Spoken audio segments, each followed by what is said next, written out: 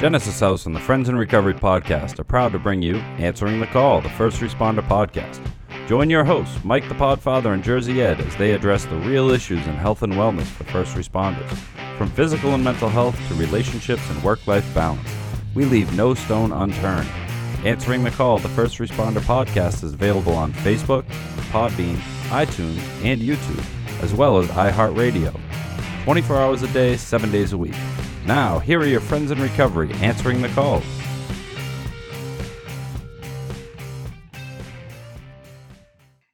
Hey, everybody. Welcome to Answering the Call, the First Responders podcast. I am the Podfather, Mike Miles. What's up, you guys? It's Miss Meg joining you live today for a special co-hosting opportunity. I like this. Oh, we love when you're on here. What were you, a cop or a robber in your real life? So that's the question. Why are you here? I played the part of the robber, and I have lots of questions for the cop. We got three robbers on this side, one cop. So one cop, three robbers. Of course, from Quarantineville again, and welcome to the ATC, everybody. Hey, we can't forget our producer extraordinaire. Criminal extraordinaire? Yes, that too. Yes. That's right. And believe it or not, I was sometimes a robber myself. So, So I had a friend that was a corrections officer, and I was in Middleton as an inmate. And I remember he was doing something that he shouldn't have been doing, and I challenged him. And I said, I can't believe you're the guys holding the keys, keeping me in this place. Right, and he goes, the only difference between you and me is you got caught. Yeah. And, that's a good philosophy because for 35 years, 28, I worked early nights in a cruiser and in neighborhoods, tough neighborhoods. And I think I got along with the bad guys just as much as I got along with my fellow brother and sister officers. Not real bad, mean people. No, I didn't give a fuck about them, but I certainly knew that when I stopped somebody that didn't have a license or that was driving on an expired license or unregistered car, that didn't always mean anybody was getting the ticket or going to jail. It was how your attitude was. But, a lot of people, stations in lives, they just didn't have the money. And I can't tell you, I probably let more go than I arrested because, as long as they understood what we were doing, I was good with that. Absolutely.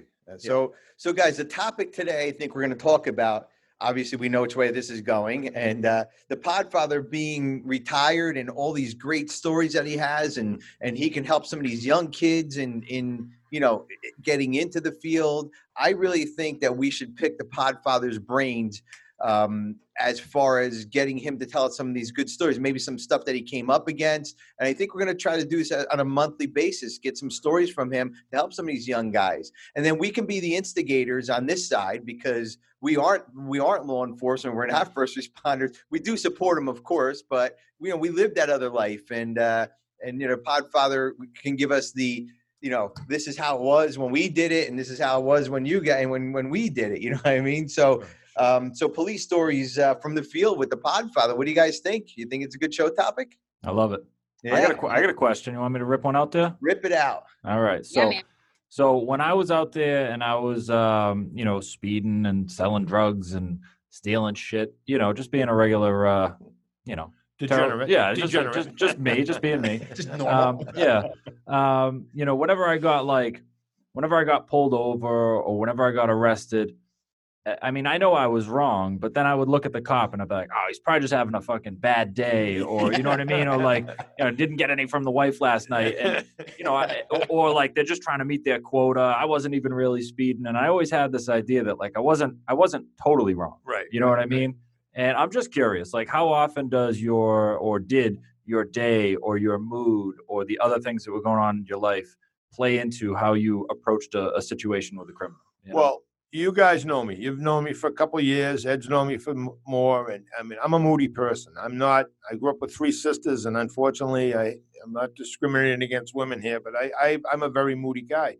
But I don't think that my moods, it was how you treated me. In other words, if you didn't have to kiss my ass, but if you were honest with me, no matter what you were doing, you had a good opportunity of walking away from, just a conversation. Mm-hmm. But if you lied, if you denied, if I saw you go through a red light and I stopped you for that, I saw it. It wasn't a yellow light. It was red. Because if you went through a yellow light, I wouldn't be stopping you because I go through yellow lights. Right. If you went through a red and yellow light, I wouldn't be stopping you.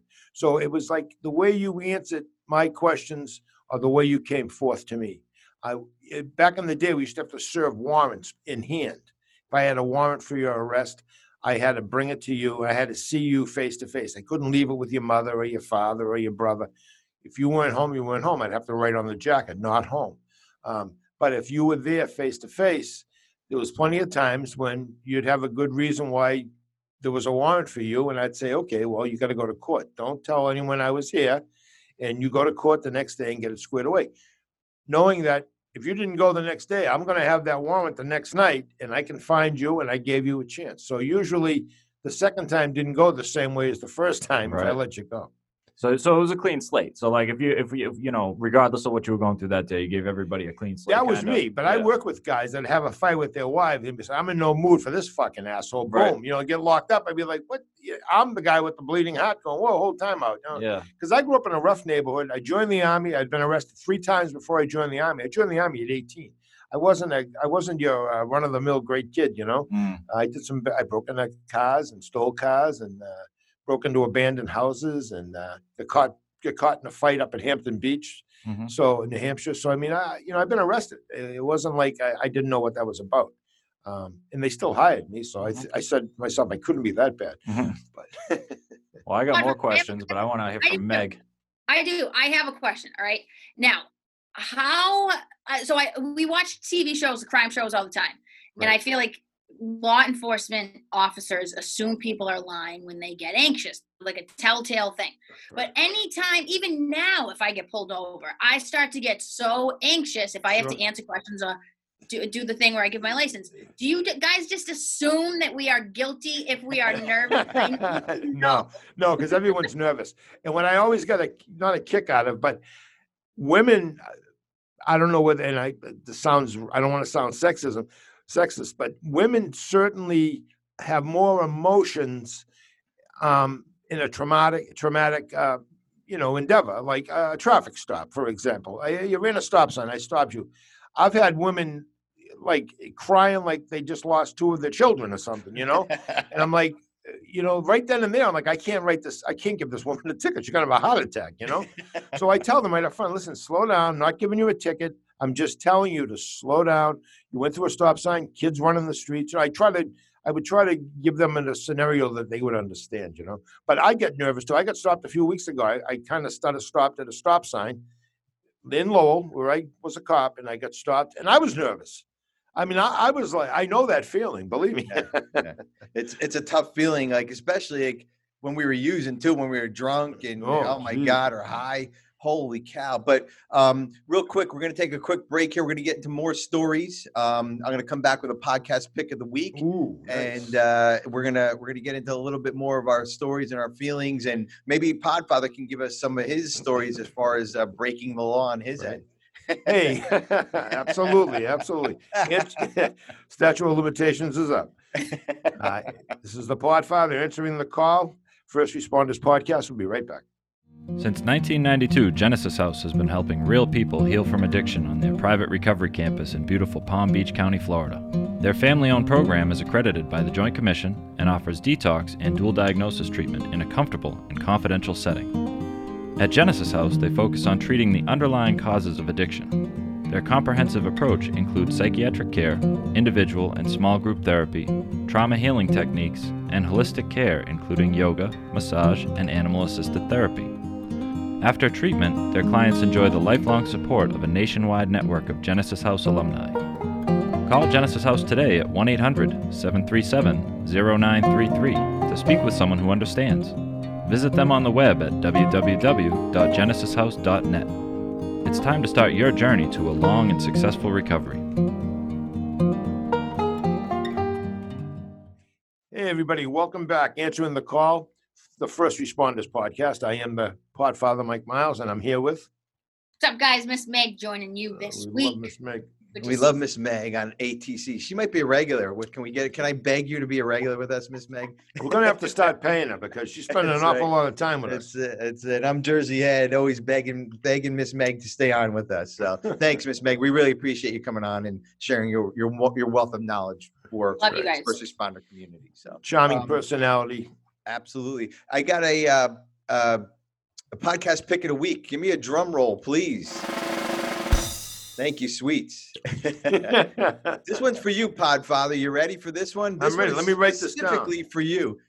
Making ahead. podcasts great again. Oh, I love it. Host J.L. Calvin. and Yes, Jay he Nog. imitates. Doesn't he imitate Trump? He does. It's such a great podcast. I'm addicted to this podcast. So He each does a week- good Obama too. He does. This guy's really good. Each week, President Trump, J.L. Calvin, and his producer, tech staff, Jay Nog, goes through issues affecting the country, plays pop culture games, and interviews with guests. You can find Making Podcasts Great Again anywhere you get your podcast from. It is so funny. They like talk about like the updated stuff, and this guy sounds exactly like Trump, and Identical. I don't care what side of the aisle you're on. Doesn't matter. It doesn't matter. I don't know what side of the aisle they're on, Oh, he's but it good. is He's funny good. as shit, good. man. So listen Good. to Making Podcasts Great Again. You'll laugh no matter what you're no matter where you're at. So Jersey Ed, maybe you can get him to come on our podcast. that would be great. Oh my Yeah. God, that would be You a know? great idea. Yeah, Yeah. let's do that. I'll email him. So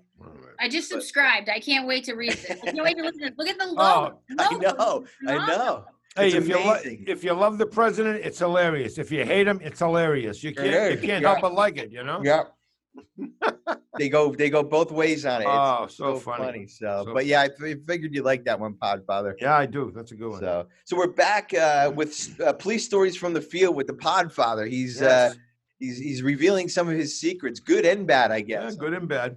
We're So I'll gonna tell you, try- let me tell you a good one, all right? Go ahead. Well, you'll think it's a good one. This is a bad one, but it's a good one. So I was in the height of my cocaine career, and I lived in a museum downtown Lowell. It's called the Whistler House. James McNeil Whistler. James McNeil Whistler was an artist. He did the portrait. I think it's called Gray and White, but most people know it as Whistler's mother. It's a woman in a rocking chair or a chair. And anyway, he was born in Lowell. His father, George Washington Whistler, was an engineer who was brought over from Africa to help build the canals in the 1830s in Lowell, Massachusetts. The canals helped turn the turbines, made Lowell the biggest textile producer in the world at one time. So I lived in this museum. I took care of it. I got addicted to cocaine. I was an alcoholic. I was a drug addict, a cocaine addict. But I was also a father and a cop, and I did other things, you know. But one night I'm walking the beat, and I really, in the beginning, I didn't touch drugs on duty. I might have drank. I definitely drank on duty, but I didn't. I just was too afraid if I ever get shot or taken to the hospital, they'd find it in my system. But one night, beautiful summer night, I'm walking the beat. I go to this bar. It's called the Press Club, and there's two entrances. There's an entrance on Middle Street, and there's an entrance on Merrimack Street. So it's like a corner entrance. So I walk in the entrance on Merrimack Street, and as soon as I get in the door, there's a payphone. The receiver's hanging down. On top of the payphone, which is about chest high, is a seal paper full of cocaine, wide open. Obviously, somebody's on the phone, ready to do a line, dropped the phone, went to get somebody or whatever. I look left, I look right, no one's around. I reach into my pocket, I pull out my trusty straw, and I go over and I snort about a half a gram of cocaine. I lick the paper and I put it back, and I go out the door. Now I'm outside. I go to the next door. I walk in. There's a bathroom. I go in to check my look because I had a pretty thick mustache then, see if there's any powder there. And now I'm buzzing. Everyone at the bar, hey, Mike, hey, I'm saying hi, slapping, grabbing, you know, having a good time. And as I walk out the door where I had come in the beginning, there's this petite little blonde girl, so bewildered. She's got the phone. She's looking left. She's got the paper upside down. She has no idea. Now she sees a cop. Little does she know. Shit. And I say, how's it going? And she hides the paper. She said, all right. I go, all right, well, you have a good night. And she said, thank you, you know. I know that's a really piss-ass story, but to me, I liked it. I got to be honest. That's awesome. I love it.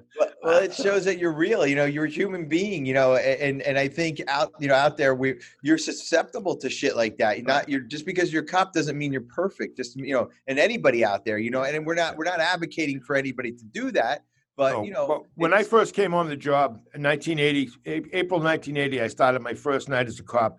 I'd gone to the academy, and I worked with all these old timers. They were mostly Korean, some World War II, mostly Korean, mostly Vietnam vets.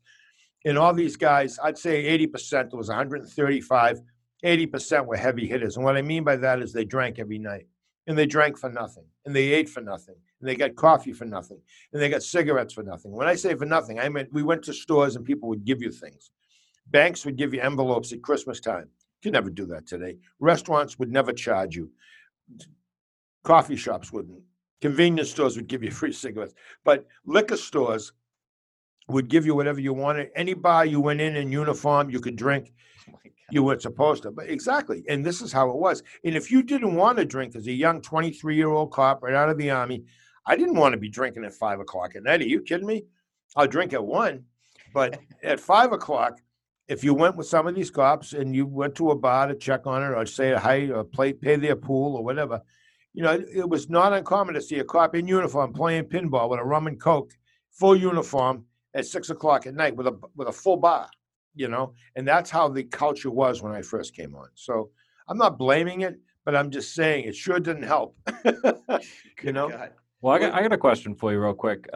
You're kind of based on what you're saying right now. I mean, you're talking about being a cop and doing some stuff. And, Yeah. you know, one of the things that I've heard a lot is that, you know, a cop is always a cop and they don't believe that people can change. I hear it all the time. You know, that if they've arrested people before, if they've seen you doing bad things, they think that's just who you are and you'll always be that person, even if you've tried to change your life. And Right. you know, you now on the other side of this clearly have another perspective. Like you can look back and be like, damn, you know, clearly people can change. Absolutely. But, you know, was that a common theme when you were an officer? Like, did you just kind of, or you or other people just look at them and be like, Right. they're never going to change? Yeah, there were families that were generational, just assholes, or what they would be, you know, cops would call them scumbags, dirtbags, whatever. And I can say that I know some people that would not, like we all do. We know some people that I think the advantage of being a police officer on patrol, you know, 5 nights a week, 8 hours a night, you get to meet hundreds of people. You get to go into people's homes multiple times, multiple charges, domestics, fights, larcenies, car breaks, house breaks, you know, so you would see the multiple characters. I believe I've let many people that have committed crimes, you know, I was very fair. I really believe I was. And I think it paid off because in my recovery, when I started going to the halls and stuff, I did it in Lowell, you know, I didn't worry as much as I thought I should have been worried about people attacking me or jumping me or beating me with a bat or something, because I was very fair. But I did, and I'm not patting myself on the back. I made a lot of mistakes, but I do know cops that weren't fair. I saw people take beatings that you'd never get away with today, you know, just because the cop didn't like the person or because they had to go back a second time to tell someone to turn their stereo. I actually was on a call one night, 11 o'clock at night, when the guy I was with, who's a lawyer, he's a lawyer today, he told the people, if we come back here, again, that fucking stereo is going out the window. Yeah, that's a figure of speech. Well, we're in different cruisers. 20 minutes later, we get a call back, loud stereo again. And he's mumbling all the way up the stairs, and I'm following. There's just he and I. There's 2 men. And he knocked on the door. They opened the door. You know, Eric Clapton's guitars wailing. Next thing I heard, everything unplugged, crash. As I'm talking to someone, he threw the receiver, the Pioneer receiver, right through the window with the big speakers right behind it. And he says, let's go. He goes, now play that, motherfucker. And out we went. And that's a true story. And I mean, that's just a mild story. And, you know, that's just how things were. Those people didn't call and complain. They didn't go to the station and complain. Yeah, that was just the way it was, you know. It's a different world now. You do that now. You make the globe. Let me just say this. I've seen back in the day, we didn't have masks or gloves. I've given mouth to mouth to total strangers. I had to pop the false teeth out of a guy at a ball game that was watching his grandson pitch. He died. He ended up never coming back, but he died dead away. We're sitting in our cruiser watching the game, Little League game. Babe Ruth game. People call us over. I get there first, so I got to do the mouth. And my partner did the chest compressions. I've seen cops jump in the river after people, risk their lives in fires. I've gone into fires. I've gotten awards, believe it or not. I don't like to brag. I have a lot of awards, but for doing heroic things. Well, people say, well, that's what you get paid for. Well, you get paid to be sensible too. But I've worked with some cops that were just real heroes. I don't like everyone being a hero because they put a sign up in their yard, that said, "Yo, you're a hero. You're doing your job."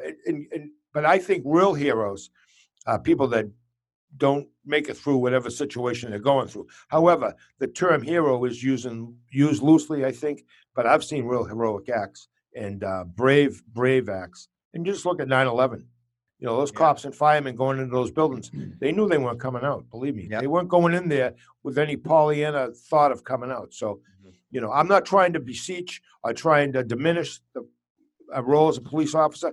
I made a lot of mistakes. I did a lot of good too, but I'd be more than glad to do this again sometime. Hope we can. We will, absolutely. This was a great show, guys.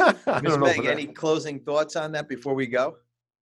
I don't know. I think Podfather said it all. I think the beauty in all of this is being able to speak this stuff and put a voice to it and, let this, step out of the closet, right? Like me about to be a psychologist, people do say, why would you talk about these things? And it's like, why would I not? So I think the power in your story, Podfather, of being able to say, like, this is where I was, this is what I did, and I can talk about it. And guess what? I still did a lot of really good things. We can't forget about that. That's the important part. That's right. Yeah. And how about you, Sweets? Why don't you finish it up here? I don't know what that noise was, but my dog shaking. Was that a crack pipe? Was that a crack pipe? Yeah. Kind of freaked me out then. Show us how the rest goes down there, Podfather. Yeah. So I like the idea of being able to talk about first responders as people. We do it every episode, no matter who the guest is or whatever. We all break this down to the fact that first responders are people. They have good days, they have bad days, they have their own personal experiences. And a hero is not defined by the fact that you can, go through all that stuff without having incident. It's that you can face adversity, you can step up to the plate, you can go above and beyond. But I love hearing the humanization of a first responder, and I think our listeners do too, is that these are all people, they're all going through tough stuff. All the nurses out there right now that are doing what they have to do, all the police officers, the firemen, the EMTs, everybody that's facing this pandemic right now, they're doing the best they can, but they're people. They go home, they cry, they go home and deal with these things the best way they can. They're not robots, they're humans. And listening to the Podfather talk about his human side of his experiences is compelling. And I'm looking forward to next month when we do this again and humanize the first responders out there by hearing more of the Podfather stories. Super. Absolutely. As Jim Reese, as Dr. James Reese, who was the one of the original profilers from the FBI down in Quantico, Virginia, would say, EMS people are just mirror images of society. And you know what? That's a fact, So, hey, answering the call, the First Responders Podcast, I want to thank everybody. Good job today, Podfather. Be safe out there. Nice. Stay sober. Awesome. No, stay safe, everybody. Stay safe. I was waiting for that. Stay safe. Stay safe, everybody. That concludes this episode of Answering the Call, the First Responder Podcast. Thanks to Genesis House for sponsoring the show and supporting first responders who are struggling with addiction and mental health. Follow us on Facebook for past shows and updates. If you are interested in being a guest on the show, email us at help@friendsandrecoverypodcast.com.